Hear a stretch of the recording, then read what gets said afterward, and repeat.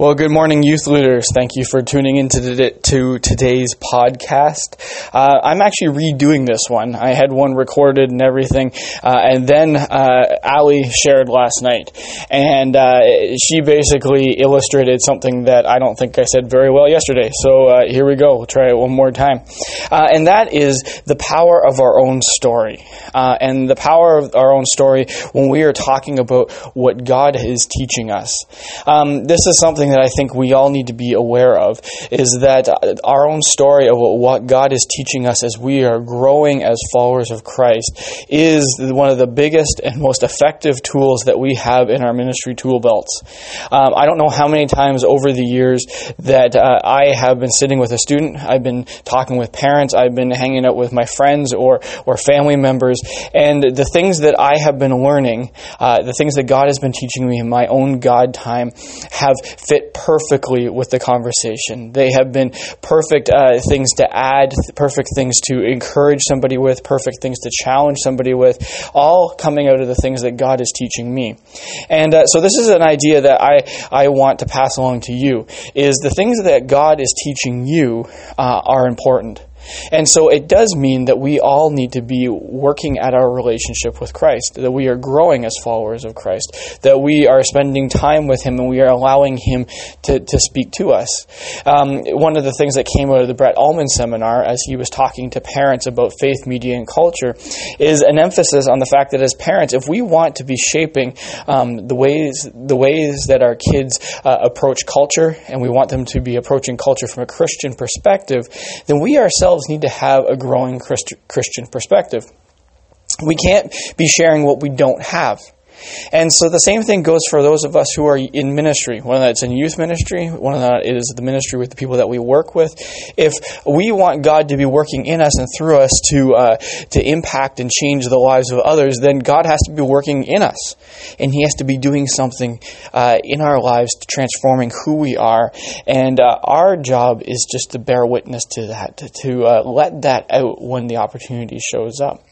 And so this is an encouragement for us to each be finding ways to be growing in our faith. It's pretty natural for us to go through seasons where we are gung-ho about Jesus, and other times where things are just a little bit drier, a little bit slower, where there's more questions and more doubts. But my question I'm asking you today is, how are you putting yourself in a position to grow as a follower of Jesus? Are you reading God's Word? Are you regularly attending church? Are you finding ways to unplug from things that might influence the way that you look at the world in ways that aren't Christ-like? Maybe sometimes it is being too immersed in media, movies, TV shows, music, other things, sports even for me sometimes. Are you making time to unplug from those things and to instead plug into things that point our thoughts and our attention and shape our minds and our hearts on things that are Christ-alike? I hope that makes sense. And so from a youth ministry side of things, as we sit with students, as we get to know them, there will be opportunities that will pop up where we can share what God is teaching us. And it will happen, I promise you. But it all starts with us having a growing relationship with Christ.